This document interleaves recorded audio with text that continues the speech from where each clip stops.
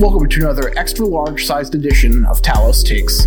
Today, you'll be hearing a recording of a webinar that Martin Lee from our research team held, along with Paul Lee from our Cisco Talos incident response team, as they discussed the basics of incident response plans, took some questions from the audience, and also provided some advice for any organization who is looking to test their IR plan or create one from scratch.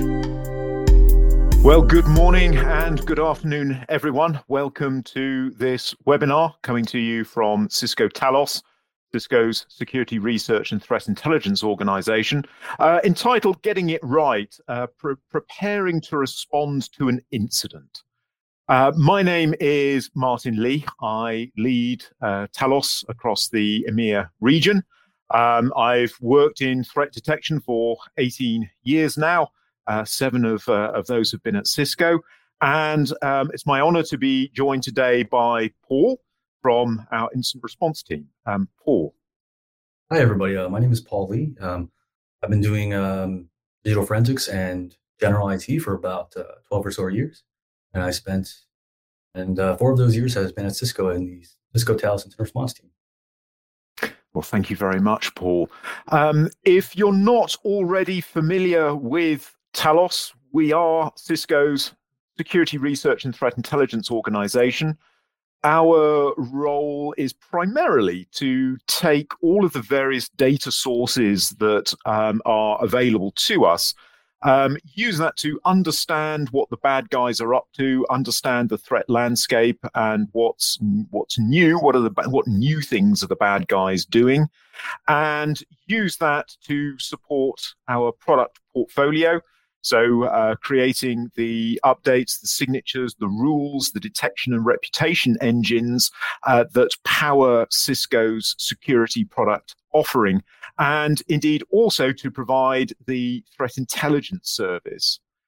We very much see ourselves as being part of the security community. We're not only here to protect our customers, but also to protect the internet as a whole and act to try and secure the internet for everyone. And we're very, very honored to have been recognized for our work, both through our peers in the security analysis community, through our award from Virus Bulletin. We've also been recognized by SC Media. And we take great pride in releasing many of our software and tools open source for anyone to use. One of our internal tools that we've developed to help us reverse engineer malware was recognized as being the best open source tool for IDA Pro, which is the leading malware reverse engineering program just last year. So we're very, very proud to be part of a larger organization working together to help secure the internet as a whole. As part of this, we work together with a whole range of partnerships, both across the public and private sector. One of these, which I think is a very good example of the type of work that we help support, the US Department of Justice are seeking to hold to account many of the individuals that they believe are responsible for being behind many of the largest cyber attacks over the past few years. And we're very, very proud indeed to be able to help out our partners in the public sector in order to help hold to account the bad guys for their actions. We see our strengths as being really based around these 3 pillars. As part of Cisco, we have really an unmatched visibility of everything which is happening on the internet. We have an awful lot of raw data available to us from various sources of telemetry. We also have our honeypot activities and also our intelligence sharing partnerships where we get a lot of information coming back to us. Of course, having all of this raw data really means nothing unless you can make use of it. And again, one of our key strengths within Talos is being able to transform this raw data, these very, very large amounts of raw data, into actionable intelligence. So information that we can do something with and recognize what the bad guys are up to. And then with that actionable intelligence, respond collectively. So that means not just responding through the product set to protect our customers, but it also means responding together as part of the wider security community in order to secure the internet as a whole. We now offer, as part of our services, a Talos incident response. So as a commercial service, you can actually make use of our tools and our data set and our analysts for your own needs. The key thing about the Talos incident response is that you don't need to wait for an incident before getting us engaged. If you do purchase the incident response retainer, of course, you have a number of hours of our analysts available to you. If you do suffer an incident and you need emergency response, of course, those hours will be available to you. If you're fortunate enough not to experience an emergency during that time, you can still put those hours to good use and still use those hours of our analysts' time that you have purchased for your own needs. You can do intelligence on demand. You can ask our analysts questions about what they're seeing in the threat landscape. What are you seeing? Getting some information back about the types of things that might be concerning you about the immediate times. You can use our analysts' time to prepare for a future incident, which is what we're going to be talking about today. So you can use our analysts to prepare your incident response plans, your playbooks, look at what you have in place and see whether it meets your needs. We can assess your network and your architecture. We can conduct training. We can go through tabletop exercises and actually practice things. We can take your analysts and your SOC teams and try them out in a real live fire safe environment where they're responding to real malware, but in a controlled environment. Of course, we're also there to help you with detecting threats. You can use our time to look to see whether any of your data has been leaked or if there's any indications that you've suffered a breach. We can help you with threat hunting and use our skills in hunting threats that we put to good use across the internet in your own environment so that we can hunt down any bad guys that might be affecting you. And of course, we can also use our skills from an offensive point of view and conduct penetration testings against your environment or report what does your infrastructure look like to a bad guy and where might attacks come from. So what we're going to talk about today is planning for an incident. First question, well, why? Why indeed should you plan? This is a very, very good question to ask. I think now as a time of year is a very, very good time to reflect on attacks. One thing is key, attackers tend to hit at inopportune moments. So we're not too far away from the holiday season at the end of the year. Certainly over the previous years, we've seen attackers hit at some very, very inopportune moments. If you think back to 2017, WannaCry, I remember this incident very, very well. I'd spent the week speaking at a conference, interestingly enough, on the risks to critical national infrastructure through self-propagating ransomware. I returned home very late on a Thursday night, and I distinctly remember my wife on the Friday morning saying, "Oh, why don't you take the day easy today, Martin? You're looking a bit tired." And within a couple of hours, we had the indication that WannaCry had hit. And then, of course, it's all hands to the pump and spending the whole day and indeed the weekend understanding what's happening and trying to manage that incident. NotPetya happened weeks later on the 27th of June. That date probably wasn't a coincidence. It was the eve of a public holiday in Ukraine. Almost certainly not a coincidence. However, also much the same as WannaCry, I actually had the next day booked off on holiday for a family event. Again, this massive incident happens, and I distinctly remember giving a briefing whilst traveling down the motorway to a family do with my wife driving, and I'm on the phone trying to brief people over what had happened. SolarWinds happened shortly before the Christmas holidays last December, so at the time where people are thinking about winding down. Again, we've got a major incident that required responding to. And again, the Acacia VSA breach, which hit shortly before the July the 4th US holiday weekend earlier this year. So, attackers aren't dumb. They're always thinking, when is the best time for them to launch attacks, which typically is going to be the worst time for you. You already have plans in place for non-cyber incidents. The analogy I always use for cybersecurity is it's very similar to a fire and fire preparedness. If you think about your office environment or even your home environment, if you're working from home, you almost certainly have a smoke alarm which will detect when an incident is happening. You may well have a fire alarm, which is going to set off and alert everyone in the building when you have a fire.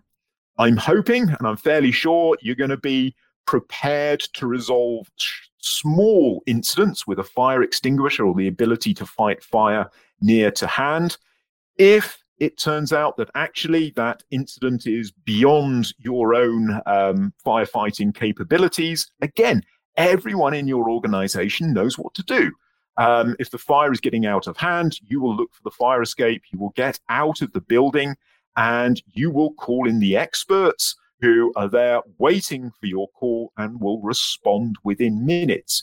You have all of this in place in order to deal with non-cyber incidents already. However, if we look at the probabilities, over the next 24 months, you have approximately a 1 in 3 chance of being hit by a data breach. On the other hand, you have approximately, in the region of about 1 in 250 chance of experiencing an office fire. So you are drastically more likely to experience a data breach in the coming months than you are an office fire. However, I would even bet money, I am betting that you are already better prepared for dealing with that very, very rare and damaging occurrence of an office fire in a better state of preparation than you are for a data breach. So those first steps that you need to think about in terms of your preparation is that first point: can you actually detect incursions? Do you have that cybersecurity posture so that you could detect the actions of a bad guy within your systems? This is the first step that you really want to have so that you can identify if you have an incident happening and an incident in progress. Even if you don't have this level of security in place at the moment, it's not really that you're going to be living in this wonderful state of bliss where incidents can't possibly happen to you because you can't detect them. You may well be in a state where, although you don't necessarily have the ability to detect incursions, someone else does. So 51% of organizations have experienced a data breach caused by a third party. So even if you think that your cybersecurity posture is completely impregnable, there is no way that you could possibly suffer a breach, someone that you work with who handles data on your behalf or processes data, they themselves might suffer a data breach which affects you, which you're going to have to respond to, even though this wasn't something that was your fault or under your control. You may still suffer a breach nevertheless, or indeed you may well get informed by someone else about a breach that affects you. So 50% of breaches are actually detected by organizations outside of the one that was breached. You may well get informed by law enforcement, by your customers or service providers about the fact that you yourself have detected a breach, even if you didn't detect that. So I think one thing that's important to recognize at the beginning is you don't necessarily need to plan. Ad hoc responses really can work. You can rely on the individual best efforts of your team. Often in an emergency, this brings out the best of your people, and you may well find that you have some absolute stars, if you didn't know it already, on your team who are able to rise to the occasion of a breach and deliver, potentially a heroic response in order to resolve things.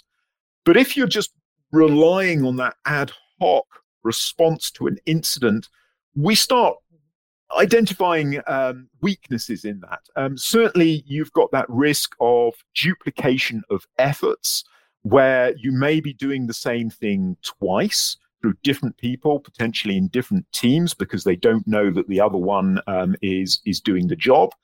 You certainly risk that issue of some of those responses being over hasty and slightly panicked because it's something that people haven't planned and prepared for. They're not expecting it. So they're going to respond according to their gut feelings and what they think is necessary.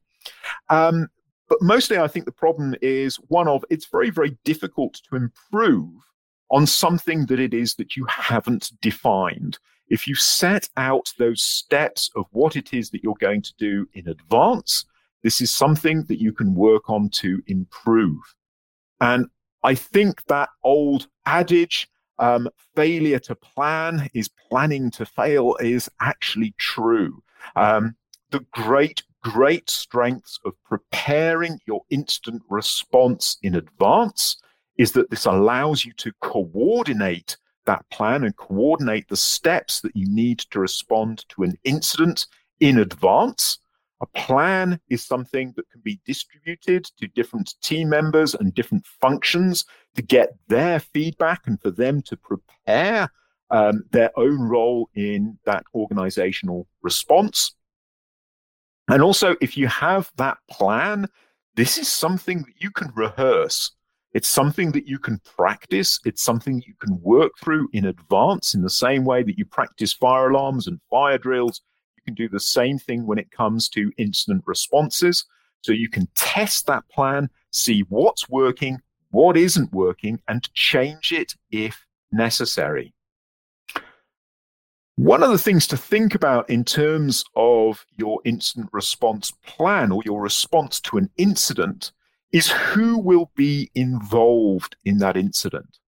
Certainly your cybersecurity team is going to be involved. They're the people that you might think are going to be primarily involved.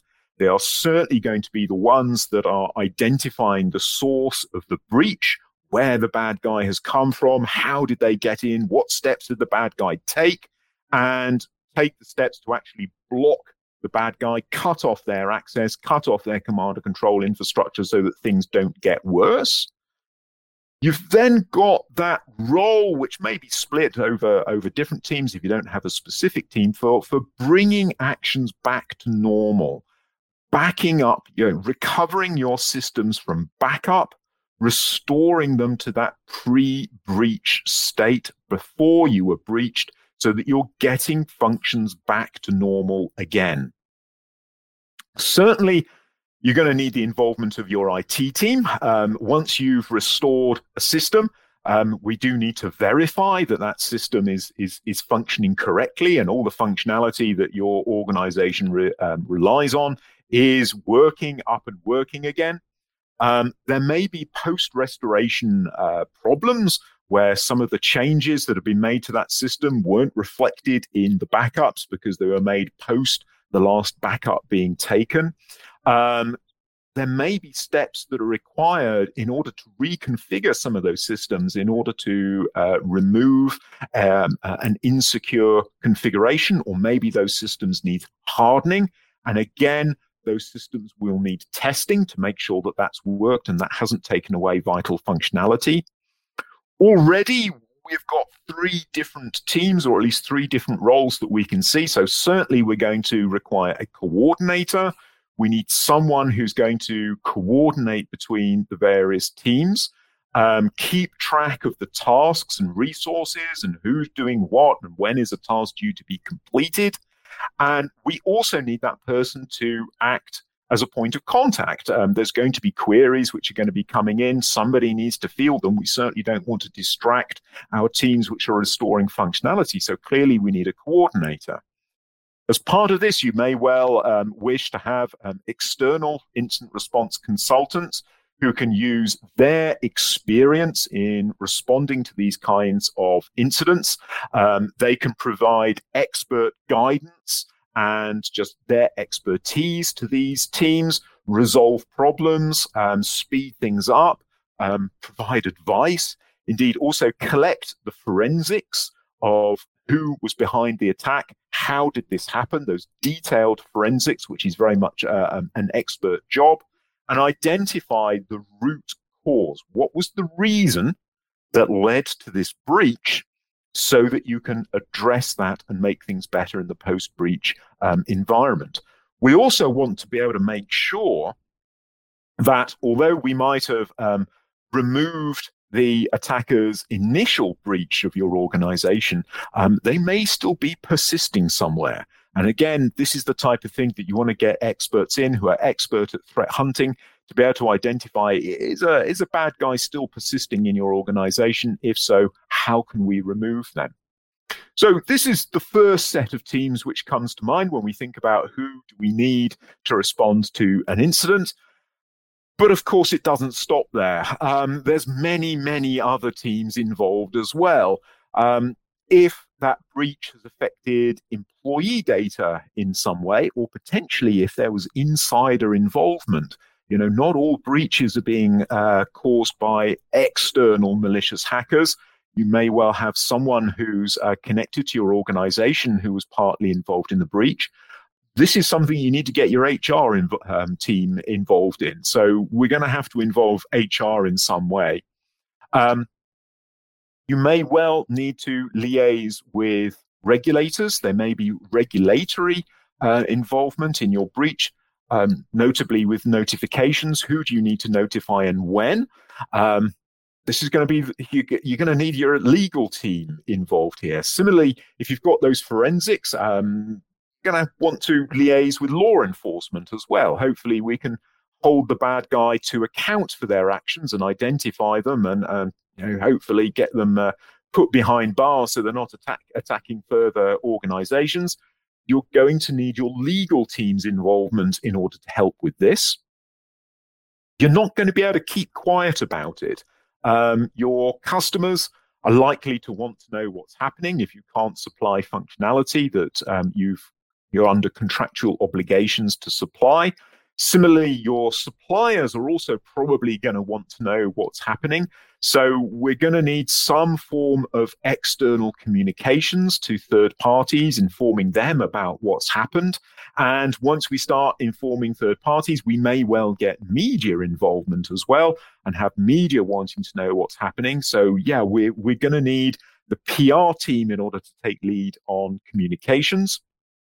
Our CISO, the guy who's in head of information security, is certainly going to be involved in this. Ultimately, breaches will come under his or her jurisdiction. It's going to be the CISO's role to direct those business recovery organizations, operations, and lead that post-compromise improvement so that the thing doesn't happen again, and also keep the board of directors informed. Ultimately, the board is responsible for the risk management process. They need to be kept abreast of any findings about the breach or indeed what's happening. And also, we're going to need them on our side in order to secure the budget. So actually, when you start planning this out, this becomes quite a large operation. It's possibly larger than you might imagine at first glance. So what are we actually going to need within our plan? Certainly, we're going to need to know what's the criteria for kicking off this plan. When are we going to move from something just being an event, something which is business as normal that we can handle and deal with as part of our usual operations? When does this escalate into something that becomes an incident when we're going to have to involve other teams? So we need the criteria for declaring an incident defined in advance so that we know what an incident looks like, so that we can respond appropriately. Not every event is going to be an incident, but when an incident happens, we need to recognize this and we need to respond. We need to know who decides. Who is it who's going to, press the button marked incident and actually kick this off? Given that attackers hit at inopportune moments. So what happens when somebody identifies that there's something that meets the criteria of an incident in the middle of the night, on a public holiday? Are you expecting them to liaise with the person who might not be on duty, but who's nominated as the incident caller?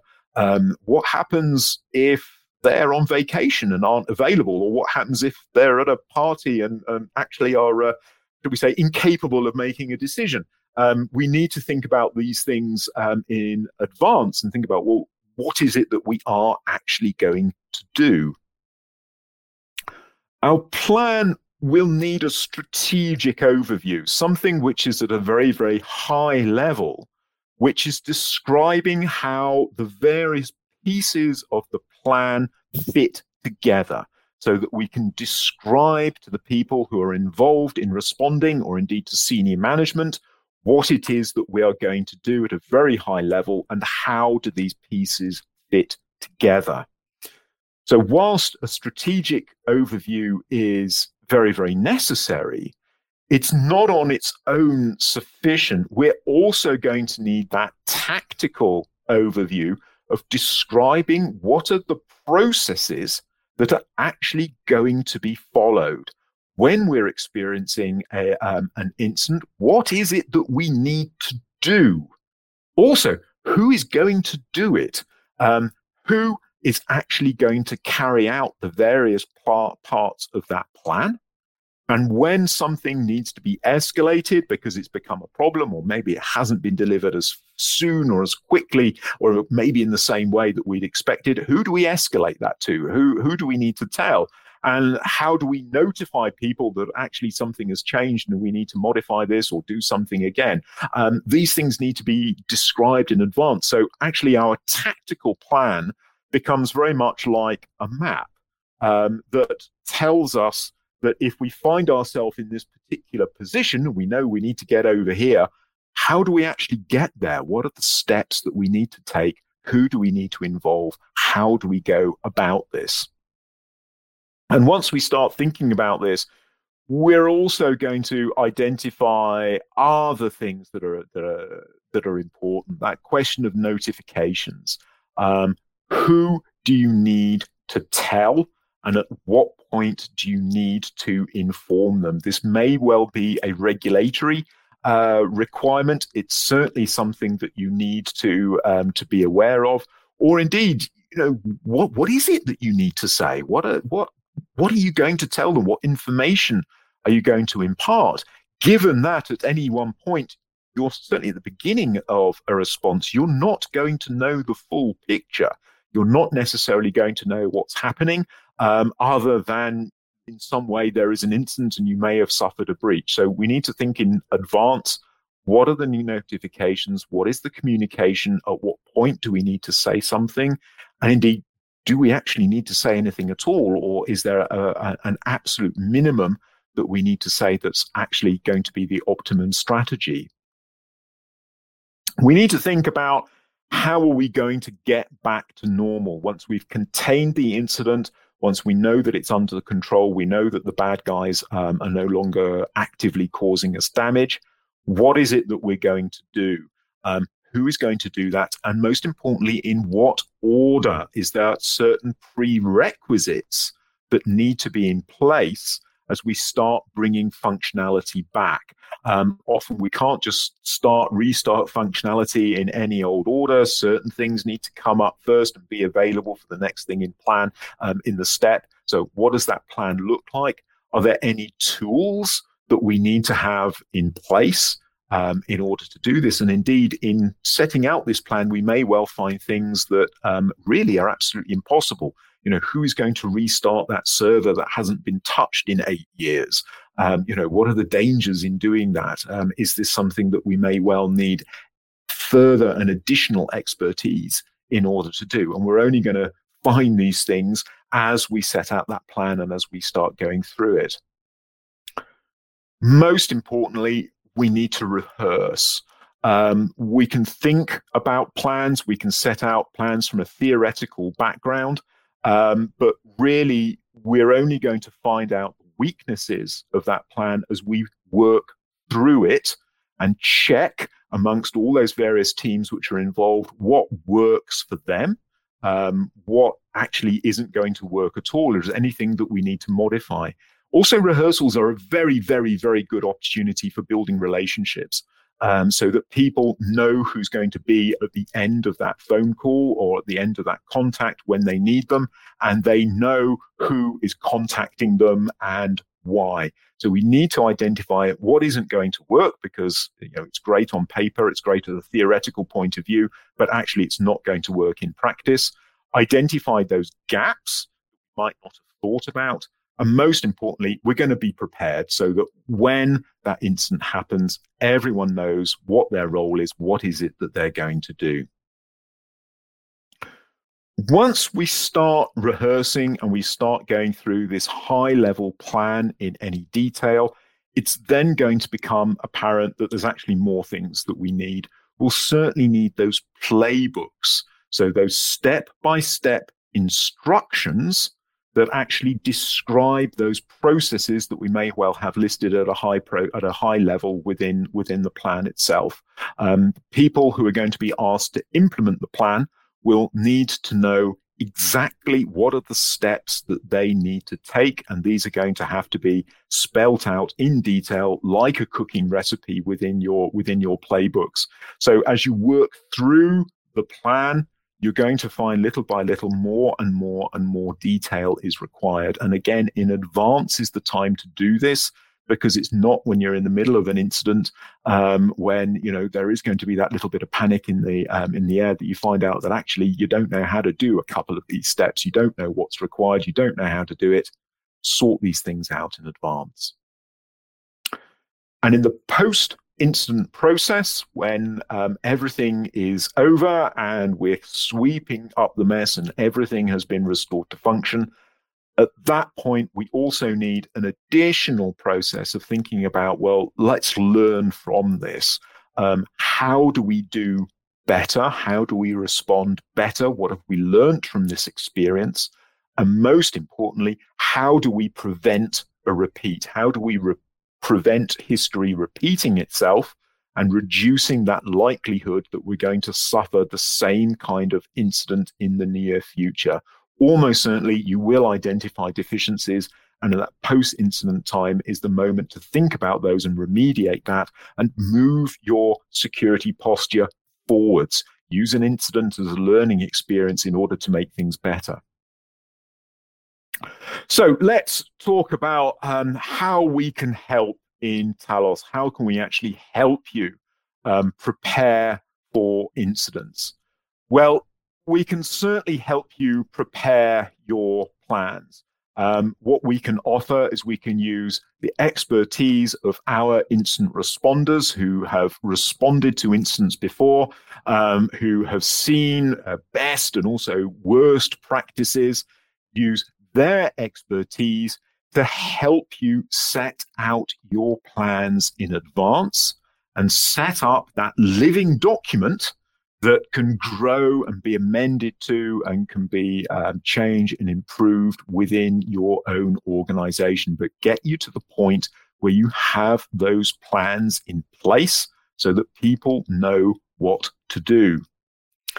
As you go through those plans, you're also going to need those playbooks, those step-by-step instructions. We can certainly help you with that as well. Again, help creating that documentation, which is accessible to your teams, that they know where it is, so that, again, when you have an incident, everything is spelt out and people know what it is that they need to do, and that also those steps can be rehearsed. Indeed, if you're fortunate enough already to have your incident response plan and your playbooks in place, which is absolutely brilliant, what we can do is assess that. We can come in, look at those plans, look at those playbooks, use our experience to actually give you feedback on how those things can be improved upon, identify any gaps, draw up an action plan of what it is that you need to do in order to prepare, or even just to make things just that little bit better, or even, why not just give you that peace of mind of having a look at it and saying, you know what, actually, this is pretty good. And you're really at the top of the game here. Even knowing and having that kind of feedback can be very, very useful for your own preparedness. We can provide tabletop exercises. We can walk through the types of incidents that we see and provide that as a tabletop experience, working through your plans, so we can look at, given this type of scenario, what's likely to happen, and does this match with what you have written in your own plan? I mean, one of the little nuggets that was shared with me is that often organizations have communication as a key part of their plan, because we need to coordinate and communicate between different teams. Well, what if the bad guy takes out your email server? How are you going to communicate then? If key parts of your organization's functionality are taken out as part of the incident, what are you going to do? How are you going to work with that? So again, bringing that real world experience of the types of things that bad guys do can really, really help sharpen up and improve your planning. So again, this is another service that we're very, very happy to offer. So let's talk a little bit about experiences. So Paul, can you share some of your experiences with incident response, and specifically for planning? Sure. Thank you, Martin. So as an incident response consultant, I've worked at a lot of different organizations, both with and without incident. And from my experience, the ones that do have a plan are more likely to just have a smoother response and recovery process. They're less likely to make mistakes in containment that can lead to reinfection. They're less likely to accidentally erase critical evidence that may prevent root cause analysis. And just generally speaking, it's just good to have that plan so that people can have something to reference, especially during emergencies. And are there any best practices for planning that you can share with us? Right. So I would say first, ensure that everyone who's involved in the incident response process understands that there is a plan, and not just the technical teams, not just the IT and security teams, because they deal with this very often, so they know that there is an incident response. But like your communications, your HR, legal, compliance, business operations, and that way, when a major incident breaks out, it's not really a new process to anybody. And also, I would say a testing and review process, because as cybersecurity is constantly changing, you want to ensure that your incident response plan grows with your organization and grows with the landscape. Cool. And how can Telos help prepare organizations? So we have a lot of different service offerings, from IR plan development, which can range from if you have new organizations that's just kind of establishing their incident response policy, we're more than willing to create a very generalized boilerplate type document that will just help set them up for a very a very good base for it. And for more advanced organizations, we're more than happy to review all their existing documentation, suggest changes, reviews, and just ensure that it's aligned with all of their existing regulatory requirements. Okay, thank you. I should say to everyone on the call, we will be doing a question session at the end. So please enter any questions that you have for us in the comments tab or in the Q&A tab, and we'll get to those in a minute or so. So call to action of what you should think of doing is certainly start by mapping your assets. Have an idea of actually what it is that you're responsible for, what is comprising your organization, and what needs to be prioritized within an incident. Have awareness of what is the team that's going to respond to that. Make sure that they're aware of it and when they might be called, so you have that in place. And also, most importantly, know your notification requirements. You may well have legal duties to notify people, so know about the data that you have in your environment and any legal ramifications about that relating to notifications, because that really is something which is quite important. I would strongly recommend you to keep abreast of what's happening in the threat landscape. We publish everything that we are able to on our blog. So everything within the threat landscape, which we think is of interest and which we think that you need to know, we will publish. So keep abreast of the changes in the threat landscape, the types of attacks that you're likely to experience. Certainly, the bad guys aren't getting any dumber. We do see an awful lot of innovation within the bad guys, within the threat actors. So you need to be aware of that, because you need to know what the bad guys are up to in order to protect yourself against that. We are very, very active on social media.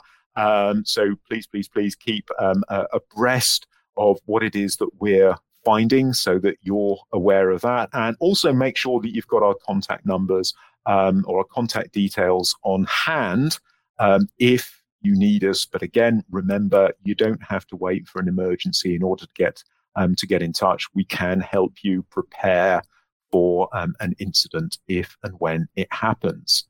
So with that, I'll open up for questions. Mitch, what more can we say? What more would people like to know? Well, we have a couple questions here. So welcome from the control room here, and let's get a couple of these questions out. Like Martin mentioned, you can just drop a comment where you're watching on YouTube or Twitter. I'm looking at the stats right now. It looks like our uplink to LinkedIn is down, so I don't think anybody's watching there. I'm being told LinkedIn is having trouble, not us. So that's on there. So I don't think anybody's watching anything on LinkedIn right now. But we prepared for that, Mitch, right? I mean, we had a response plan. Yes, so you are also able to join us on YouTube and on Twitter, and you can just leave a comment there. John Munshaw, our Intrepid Social Editor, is out there collecting those and getting those back to us. A couple that we do have already.